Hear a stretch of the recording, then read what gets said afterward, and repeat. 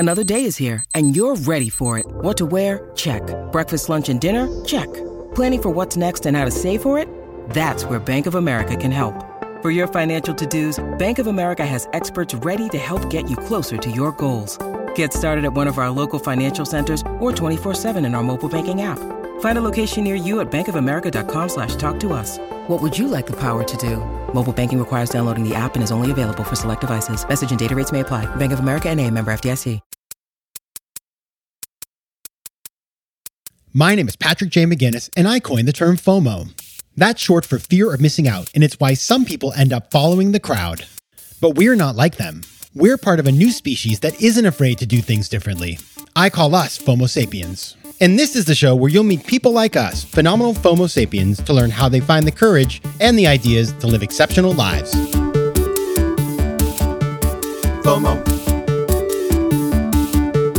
FOMO. Welcome to another episode of FOMO Sapiens, the show for people who don't just follow the crowd, but instead take their own path to success in business and in life. I'm your host, Patrick J. McGinnis, venture capitalist by day, author and podcaster by night, and FOMO Sapiens 24/7. And my guest today is Julia Boorstin, the author of When Women Lead, and of course, a wonderful, amazing reporter and star on CNBC. And we're going to be talking about what is different when women start and run companies. Now, Julia is an old friend of mine. I met her way back in the early 2000s when she first started out working at CNBC, and I've been watching her career, and she wrote this book and sent it to me, and I was just like blown away. As you heard on Fo Monday, I just thought the book was really cool, really well researched, really thoughtful. And so I was delighted to have her come on the show and talk about what she learned and what she wrote about in When Women Lead. Now, Julia is CNBC's senior media and tech correspondent, and she's been an on-air reporter for the network since 2006. She also plays a central role on CNBC's bi-coastal tech-focused program, Tech Check, delivering reporting, analysis, and CEO interviews with a focus on social media and the intersection of media and technology. She also created and launched the CNBC Disruptor 50, an annual list that she oversees highlighting private companies transforming the economy and challenging companies in established industries. And in this interview, we're going to really focus on the gender gap that still plays out in venture capital, in the boardroom, and across the tech ecosystem and the business ecosystem, right? It's not just tech. We're going to talk about how women are more likely to deploy certain types of leadership tools, things like leading with gratitude or servant leadership. And these are powerful strategies. And that's the thing that I want to leave you with before we get into the interview, is that this is not just a book for women to read. It's for you too, guys, because these specific tools that women tend to use more, they work for everybody and they can be incredibly powerful. Now, I do want to obviously hit my small ask. Never skip the small ask. My small ask today is merch. As you will recall, at FOMOSapiens.com, there are hats, there are stickers, there are mugs. If you haven't gotten one yet, the holidays are coming up. Good time to think about it. Go check it out at FOMOSapiens.com. I promise you will not be disappointed. When I wear mine around, I get a lot of love. All right. And now on to the interview. As you know, I start every interview with the same question. And of course, for Julia, I stuck to the plan. I started our interview by asking her this: what's the most important decision you've had to make to get to where you are today? Well, I think there were two. I don't know if that's cheating to give two. The first was to take a job at Fortune magazine when I was 21 years old, straight out of college, and I didn't know anything about business. The truth is, I had never taken econ. I had never taken a business class, but this was a job opportunity that opened up right before the stock market crashed in 2000, and it was a better opportunity. And I think I've always tried to sort of seize the opportunities when they're there, even if it's not exactly what I think I wanted. So that was the best call there. Better to take a reporter job at Fortune magazine than to be a fact checker at Entertainment Weekly, which at the time seemed like a much more exciting and sexy magazine to me. Since then, I've come to think otherwise. And then the second choice was to take the leap and go into television. 6 years into my career at Fortune magazine, when I had a pretty great life, I got offered this full-time job as a TV reporter. I never really thought about doing that, but I figured I should try it out for at least a year. And here I am 16 years later, still on CNBC. Yeah. And everybody who's listening, so we've known each other for a long time. I remember when you started on CNBC. And now, you're so seasoned and you were just starting out and like you were finding your way. You were very good, but it was clear that, you were making that transition.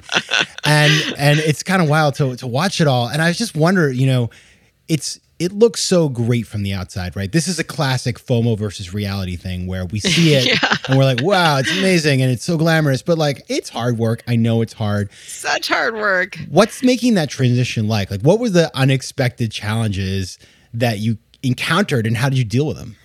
Well, you're right, Patrick. We haven't known each other a long time. And you are probably referring to some of my early days on television, which were quite awkward, not really knowing how to read a teleprompter, not knowing where to look. It did not, it certainly, even back then, did not look glamorous. Now it may look glamorous, but it's not glamorous. Back in the day, when I was offered this job at CNBC, I'd been a contributor to CNN. So I would go on a couple days a week and I would answer questions. Answering questions is very natural. It's just like talking like we are now. But delivering a script on television is totally different. You have to figure out how to write something that's 60 seconds or 90 seconds or sometimes even 40 seconds that's going to tell a story. It was a very different process than what I was used to writing 1,000-word articles for Fortune magazine. So it was figuring out how to adapt the writing and then figuring out how to match visuals with it. You have to find video to match with it, and then figuring out how to deliver it so you don't look like an idiot. And that was something that it took me a while to figure out. I had a couple people help me out along the way, tell me where to look. And it's certainly gotten a lot better. But I remember someone said to me once, thanks for being here. And I said, thank you for being here. So that sort of awkwardness of like not knowing how to interact on television. Now, you didn't just restrict yourself to print journalism or TV. You have moved into the world of books, and we are lucky for it because your new book, When Women Lead, it's that kind of perfect combination. And I'm not just saying this because we're friends. I opened the book and I was just like kind of blown away by this combination of really good stories from all these interviews you did with really prominent female entrepreneurs and men as well. But then you combine it with data and you give us trends that we can analyze and learn from. But you start the book by telling us a personal story, a story from your childhood. You had this opportunity to see Gloria Steinem speak at your school, who she's amazing. I've just been reading up on her a little bit. And you're in the car with your mom and you have a conversation. Tell us about that conversation. I will never forget this. So my friends and I had heard Gloria Steinem speak. She came and spoke to our whole school. I was in 7th grade, and she was talking about the progress that women had made and the progress that still needed to be done. And I remember my mom picked us up and was driving us home, a bunch of girls. And my mom was so thrilled that we had gotten to see this legend speak. And she was saying, oh, by the time you grow up, everything's going to be different. When I was growing up, I didn't have very many choices. My parents expected me either to be a nurse or a teacher. And that was kind of it. I didn't have options. I was expected to be a homemaker. And you girls are going to be able to do whatever you wanted. There are going to be equal numbers of women in Congress, of women running companies, and the world will be your oyster. And I was like, yeah, of course. Like, of course things are going to be equal by the time I've grown up. Like, obviously, that we've already made so much progress. And it didn't even occur to me that that things would not have made that much progress. And I sort of saw Gloria Steinem as impressive, but in a lot of ways as a relic of another age. And now, and 10 years after that car ride with my mom, I realized that Gloria Steinem was not a relic, that there was still a lot of work to be done, and there were massive inequities. And one of the reasons this book is packed with so much data is just breaking down why there are such massive gender gaps in leadership, and also why that doesn't make sense from an investing standpoint, from a financial standpoint. In a lot of ways, it's like an arbitrage opportunity. If you want to succeed, you should be looking at investing in more women or finding more opportunities in women. So I wanted to really lay it all out in a way that I hadn't found in any other book before. Yeah, I'm curious.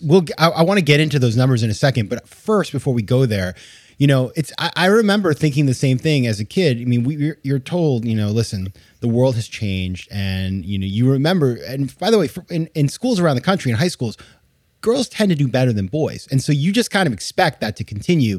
And then you get out into the real world and you realize it's different. When did you kind of wake up and say, wow, this is not what I sort of had bargained for. The world is different. Well, it was definitely the same for me, Patrick. I mean, I remember I was on the newspaper in college. It was equal numbers of men and women. It was not anything unbalanced. All my classes were the same. And then my first day of work at Fortune magazine, I saw the imbalance in terms of the number of men and women who are in the senior editor positions. The senior positions were vastly more men than women. And there were a couple women here and there, but it was the majority of people in powerful positions were men. At my level and at the level of people in their 20s and early 30s, it was much more balanced. But the older you got, the more it was men in positions of power. But I had a conversation with someone my first day on the job, and it was a woman who is in sort of a managerial role and a sort of facilitator role. And she said, "Oh, it's good news. Good news." She was running through lots of different things, and she was like, "Good news. There was just a big sexual harassment suit, so everyone will be on their best behavior." And I was like, "What?" I was like, "What? What does that even mean?" It was so mind-boggling to me to think that a sexual harassment lawsuit and a settlement was a good thing, because that meant that people were then going to have to behave themselves, or the men would be reminded to behave themselves.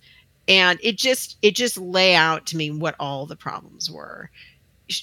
People were looking at this power imbalance practically. Yes, men held more power.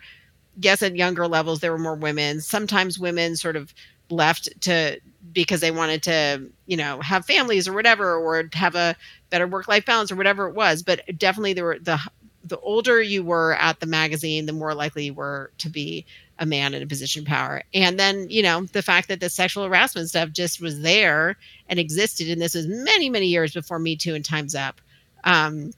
But just reminded me that, like, whoa, my mom was wrong. I was even more wrong to assume that what she was saying was obvious, and that men and women would be in equal positions. And there weren't that many women in CEO roles. At Fortune magazine, we had all these major CEOs come through our doors. We had them on the cover of the magazine. There were amazing interviews. But the truth is that when it came to people in finance, whether it was CEOs or CFOs or fund managers or analysts, the vast, vast majority of them are men and were men. Fewer now, but back then the vast, vast majority were men. FOMO.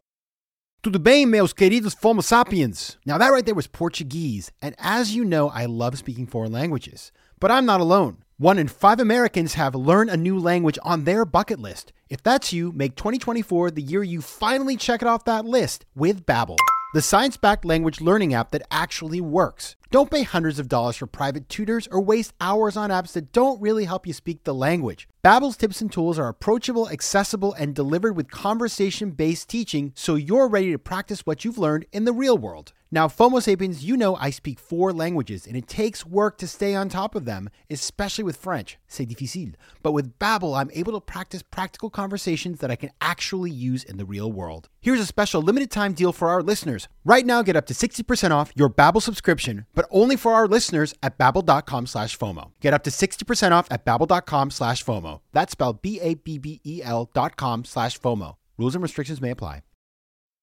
FOMO.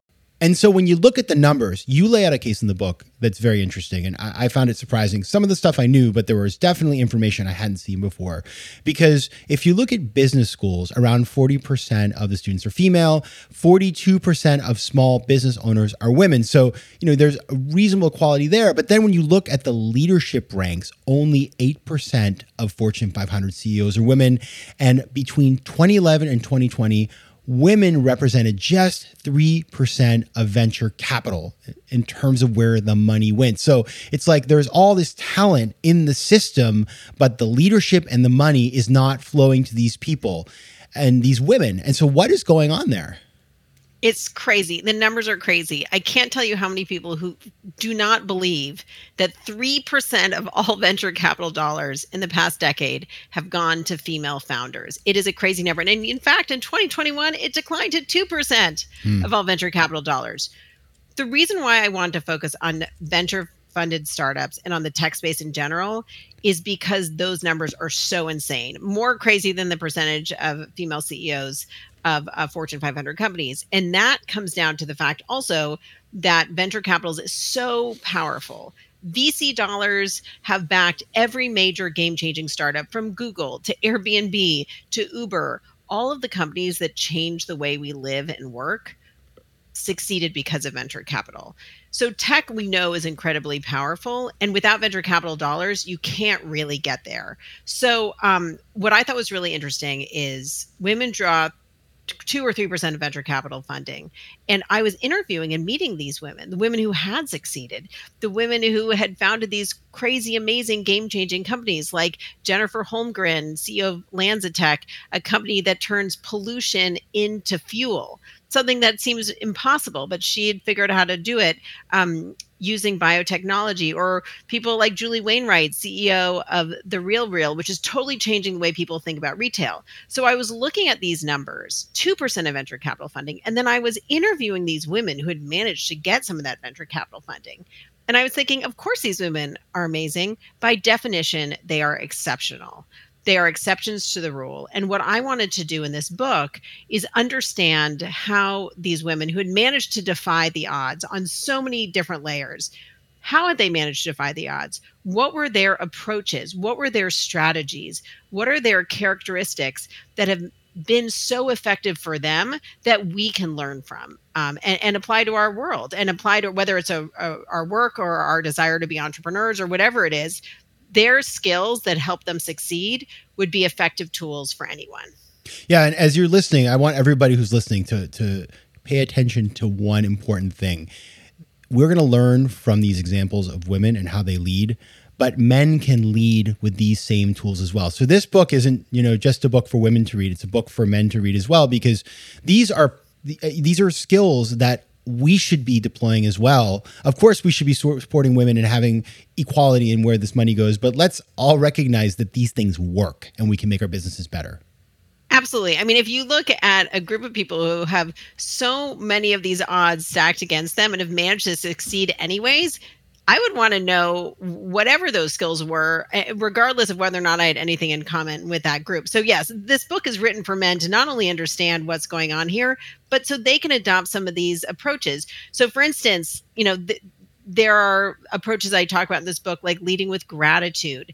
If you have gratitude top of mind when you're making decisions, there are all these studies and so much data showing that you're able to plan more for the long term. We know that long-term planning is essential for success in business, but the idea of tying it to gratitude can be a game changer. So I talk about how gratitude is more likely to be used by female leaders, and there's plenty of data about that. But there's also data showing that when men choose to lead this way or do lead this way, then that can also be incredibly effective. So the book is packed with studies talking about these characteristics that women are more likely to have and strategies they're more likely to adopt, but also showing that no matter who uses these strategies, they're more likely to be effective. So for instance, servant leadership, this idea of prioritizing other stakeholders such as employees or investors, that's something that women are incredibly effective when they use. And I talk about a couple CEOs like Tala CEO, Shivani Soroya,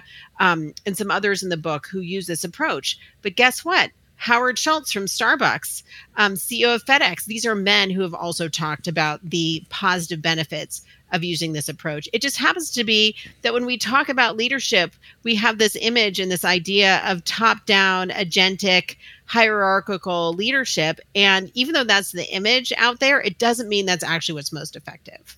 So everybody listening, Shivani Soroya of Tala was on FOMO Sapiens. So if you want to learn more about her, just go back to, I believe, season 6. I want to talk about this gratitude, using gratitude to solve big picture problems. Now you mentioned that, and it sounds amazing. Can you give us an example that you have in the book that shows how that is actually done? So I think the interesting thing to me about gratitude is this idea that it enables long-term thinking. So there's an amazing entrepreneur in the book named Julia Collins. Her first company that she founded, called Zoom, was a pizza company. And it was a crazy company that was going to do robotic pizza making in the back of a pizza truck, kind of Jetsons-like stuff. And it failed spectacularly after getting a huge infusion of money from SoftBank. But when that company failed, she said, I really want to create a company that's going to have a long-term impact. She said, I feel so grateful to have learned from all these people over the years, to be in a position where I can actually do something to help the environment. And I feel grateful for my learning, for my abilities, and for my connections. And she says, I'm going to use that gratitude for everything I have and create a company that's going to really help when it comes to agriculture. There's all this data about how agriculture is just leaching the soil. It's not actually doing anything that's beneficial for the long long term. And obviously, a huge amount of greenhouse gases are created by the food industry. So she's created this company called Planet Forward. They have a food product out there, a snack brand that's just made with that's all made with regenerative agriculture practices. But they also have this system to help companies improve their agriculture practices and have them be more environmentally friendly. So use farmers who are using regenerative agriculture practices and actually improving the soil. And so they serve dozens and dozens of companies and are helping these packaged food brands improve their practices. This is a big project for her. And she says she's not working for quarterly results or for profitability in 2 years. She's looking at 10 years, 20 years, and really focused on reducing greenhouse gas emissions. So by having that gratitude front and center, she's able to think more about the long term rather than be anxious about a near-term win. Yeah, it's just a better way to build a business. And I'd never thought of that connection. But I mean, one thing we actually talk about gratitude a decent amount on the show, because if you have gratitude, you can better manage your FOMO. And it sounds like that's what's actually kind of happening. Exactly. FOMO is all about wanting something right now, right? So gratitude is about the long term. I love it. Okay. Now you have in the back of the book, you do sum up some of the big lessons. And, for folks who are going to read this, and we all are going to read it, When Women Lead, I just want to give a sense of a couple of the big takeaways that you came at from these, I think 120 interviews you did. Yes, I did about 120 interviews. There are about 65 women in the book, hundreds of academic studies woven through there. And I found actually in writing this book that it really changed the way I live my own life as a journalist, as an employee, and even as like a little mini entrepreneur trying to create things within CNBC. And so it was really fascinating to see how all of these interviews and then the research and the takeaways was changing how I saw the world. It wasn't just about telling these women's stories. It was actually influencing the way I live and work. And one of the main ones that I really think about a lot is that superpowers don't look like powers. And there's so many things that were unexpected in terms of what helps people be good leaders. And it's not about strength or things that display as strength or unwavering confidence. And one of my favorite things in the book is this idea that when you're facing challenges or double standards or something that feels really impossible, it's often incredibly useful to take a step back and do something that's meaningful to you, or like connect with another part of your personality. So for me, I have a terrible day at work. I go hang out with my kids. I'm like, oh, none of that really matters because I get to be with my kids. Or for someone who's a baker or an artist, they get to go do their thing. And they're like, okay, I'm really good at this other thing. I'm not going to be bothered by my horrible criticism from my boss. And I think that all of these little things that are so useful, these other identities that for us just seem like fun, can actually be really useful and can be empowering in other ways. And so I think that we have this image that everyone has to look like a Mark Zuckerberg to be a founder, or has to drop out of college, or has to know what they're doing at age 22 years old. But we all have our own strengths that have nothing to do with that. And the more we could get to know ourselves and understand what our personal strengths are, the more we could use those to our advantage, rather than trying to fit ourselves into a box of what success or leadership is supposed to look like, which, by the way, the data shows isn't necessarily what actually works. This is so important. And I'm going to stop here because I'm not going to tell the whole story, but basically I had something happen recently where I was supposed to get this sort of accolade or something that was important to me, that was somebody was going to do for me. And then it didn't happen. And I felt so bummed out about it.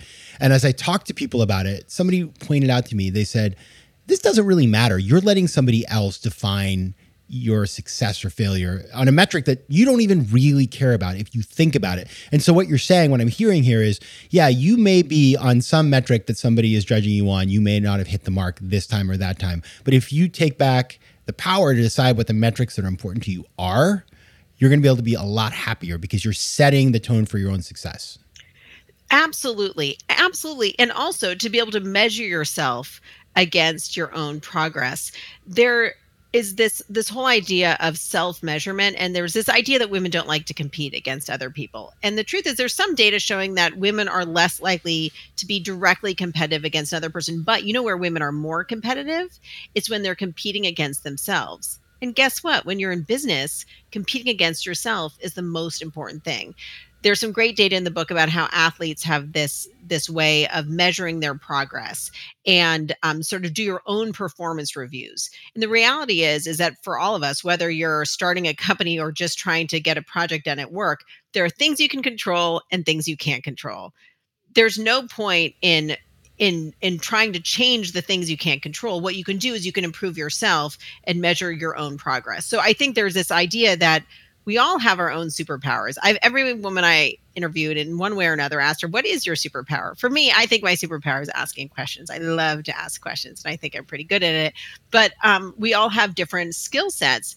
And I think we can use those skill sets, not create other ones that we don't have, but develop our own skill sets to our advantage, and figure out how to best exploit what comes naturally to us and what we most enjoy. So I think that's really essential. And then I think this idea of measure your own progress and push yourself. Don't be driven crazy by the stuff you can't control. Understand what it is that you can't control so you could do a better job of pushing yourself. FOMO. Now you have another takeaway here that I really like. I'm curious to get your take on this. And it's, we all get scared, and that's actually a good thing. Talk about that. Can you believe that being scared is actually a good thing? I was really surprised by this one. I used to get really anxious before I would go on stage to do a big interview in front of hundreds of people, or before I had a big CEO interview, and I would over-prepare and over-prepare and over-prepare. And ultimately, that ended up being really helpful to me. What I didn't realize is that is actually a strategy. And there's data showing that it's not good to be super confident all the time, which was shocking to me. I thought in business, you're supposed to always be really confident. But the data shows that what you want is to be able to turn down your confidence when you're gathering information to make a big decision. Turn down that confidence so you can accept ideas, so you can draw ideas from everywhere across an organization, from all of your friends and allies and rivals and everyone. Just gather that information. Then you turn up your confidence when you're executing. And this is something I saw from a number of women in the book. Clear CEO Karen Seidman Becker, and two other women I have in this chapter on managing in a crisis, Claire Babineaux-Fontenot, who's the CEO of Feeding America, and also Michelle Nunn, who's a CEO of CARE, which is a massive nonprofit. These women figured out how not to make decisions that impacted everyone, but rather gather information about what was working on the ground. And there's this whole idea of an adaptability quotient. We talk about IQ, we talked about EQ, but perhaps what's even more important is this idea of AQ, the adaptability quotient. And you can't be adaptable if you're not listening to other people and gathering information. So I love this idea that if I'm really anxious, then maybe that's a great thing. It gives me an opportunity to prepare myself and do what I need to do. So when it comes time to performing, then I've got it. And I know I've done the work and I'm ready to execute. And the same thing is true in business. And there's some great examples of this throughout the book. So I think a little anxiety can be hugely valuable. I got to tell you, all I want to do right now is send a copy of your book to Adam Newman over at WeWork and say, if you had done what Julia said, you'd still be the CEO. Because that's where a lot of these leaders of startups, the ones who raise the billions of dollars and have, they're held up as these gods, and that they can make no mistake, and they're visionaries. Their blind spots come from that they don't humble themselves enough to listen because they start to believe their own hype. Absolutely. And there's some great stories in the book about women who created systems to help draw ideas from across the organization. So there's this woman, Deidre Packnad, who has a company called Workboard, and it's a software designed to help people manage their objectives and results across the organization. And part of it is drawing in ideas from different teams, Jen Tejada, who's the CEO of PagerDuty, she talks about wanting to create environments where people can speak up and do speak up in meetings, because you're not going to get the best ideas if the boss is the only one talking. It just doesn't work that way. No, and good people will leave. Now, I do want to end with a third one, another takeaway that you found, and talk about this. Understand your obstacles. So unpack that for us. So I feel like I spent a lot of time trying not to worry about the stuff that I can't control, right? So it's like the serenity prayer. Just don't waste my time on that stuff. I have enough to worry about anyways. But the reality is that just ignoring the problems doesn't help, especially if you're looking at something like the challenges in this book. So for your women listeners, there are so many double standards and complicated things about leading or managing as a woman, raising money as a woman. The numbers and statistics are crazy. There is so much information about pattern matching and bias that explains why the VC funding has gone the way it has. But the reality is that you don't want to just ignore that stuff. You want to understand it. And that's so you can figure out how to better navigate it. And I think whatever situation you're in, you don't want to ignore what you can't control. You want to analyze it so you can figure out how to put it aside and figure out how not to let it bother you, but also how to better navigate it. There's a woman I interview in the book, Aya Badir. She founded a company called Little Bits, which was a kids' toy coding company. And she's Lebanese, and she's a woman, and she faced all sorts of different kinds of bias when she was raising money and trying to grow her company. And she said for her, learning to identify bias as bias was immensely valuable. She said it was like remembering to put on a jacket when it's cold. And I love this idea. It's not like it's going to ruin your life. You just have to work around it. And she's like, if I remember my jacket when it's cold, I'll be able to manage this bias. And it also stopped it from being so discouraging. There were so many women in this book where I said, how did you succeed? How did you manage to persist despite all of these obstacles? And they all figured out how not to let the bias and the challenges bother them. And a lot of that is saying like, hey, this is not my problem. This is not about me. This is about institutional bias that has nothing to do with how good or bad my business actually is. So that's why I think in whatever situation you're in, if you can figure out what the obstacle is, you'll do a better job in succeeding around it.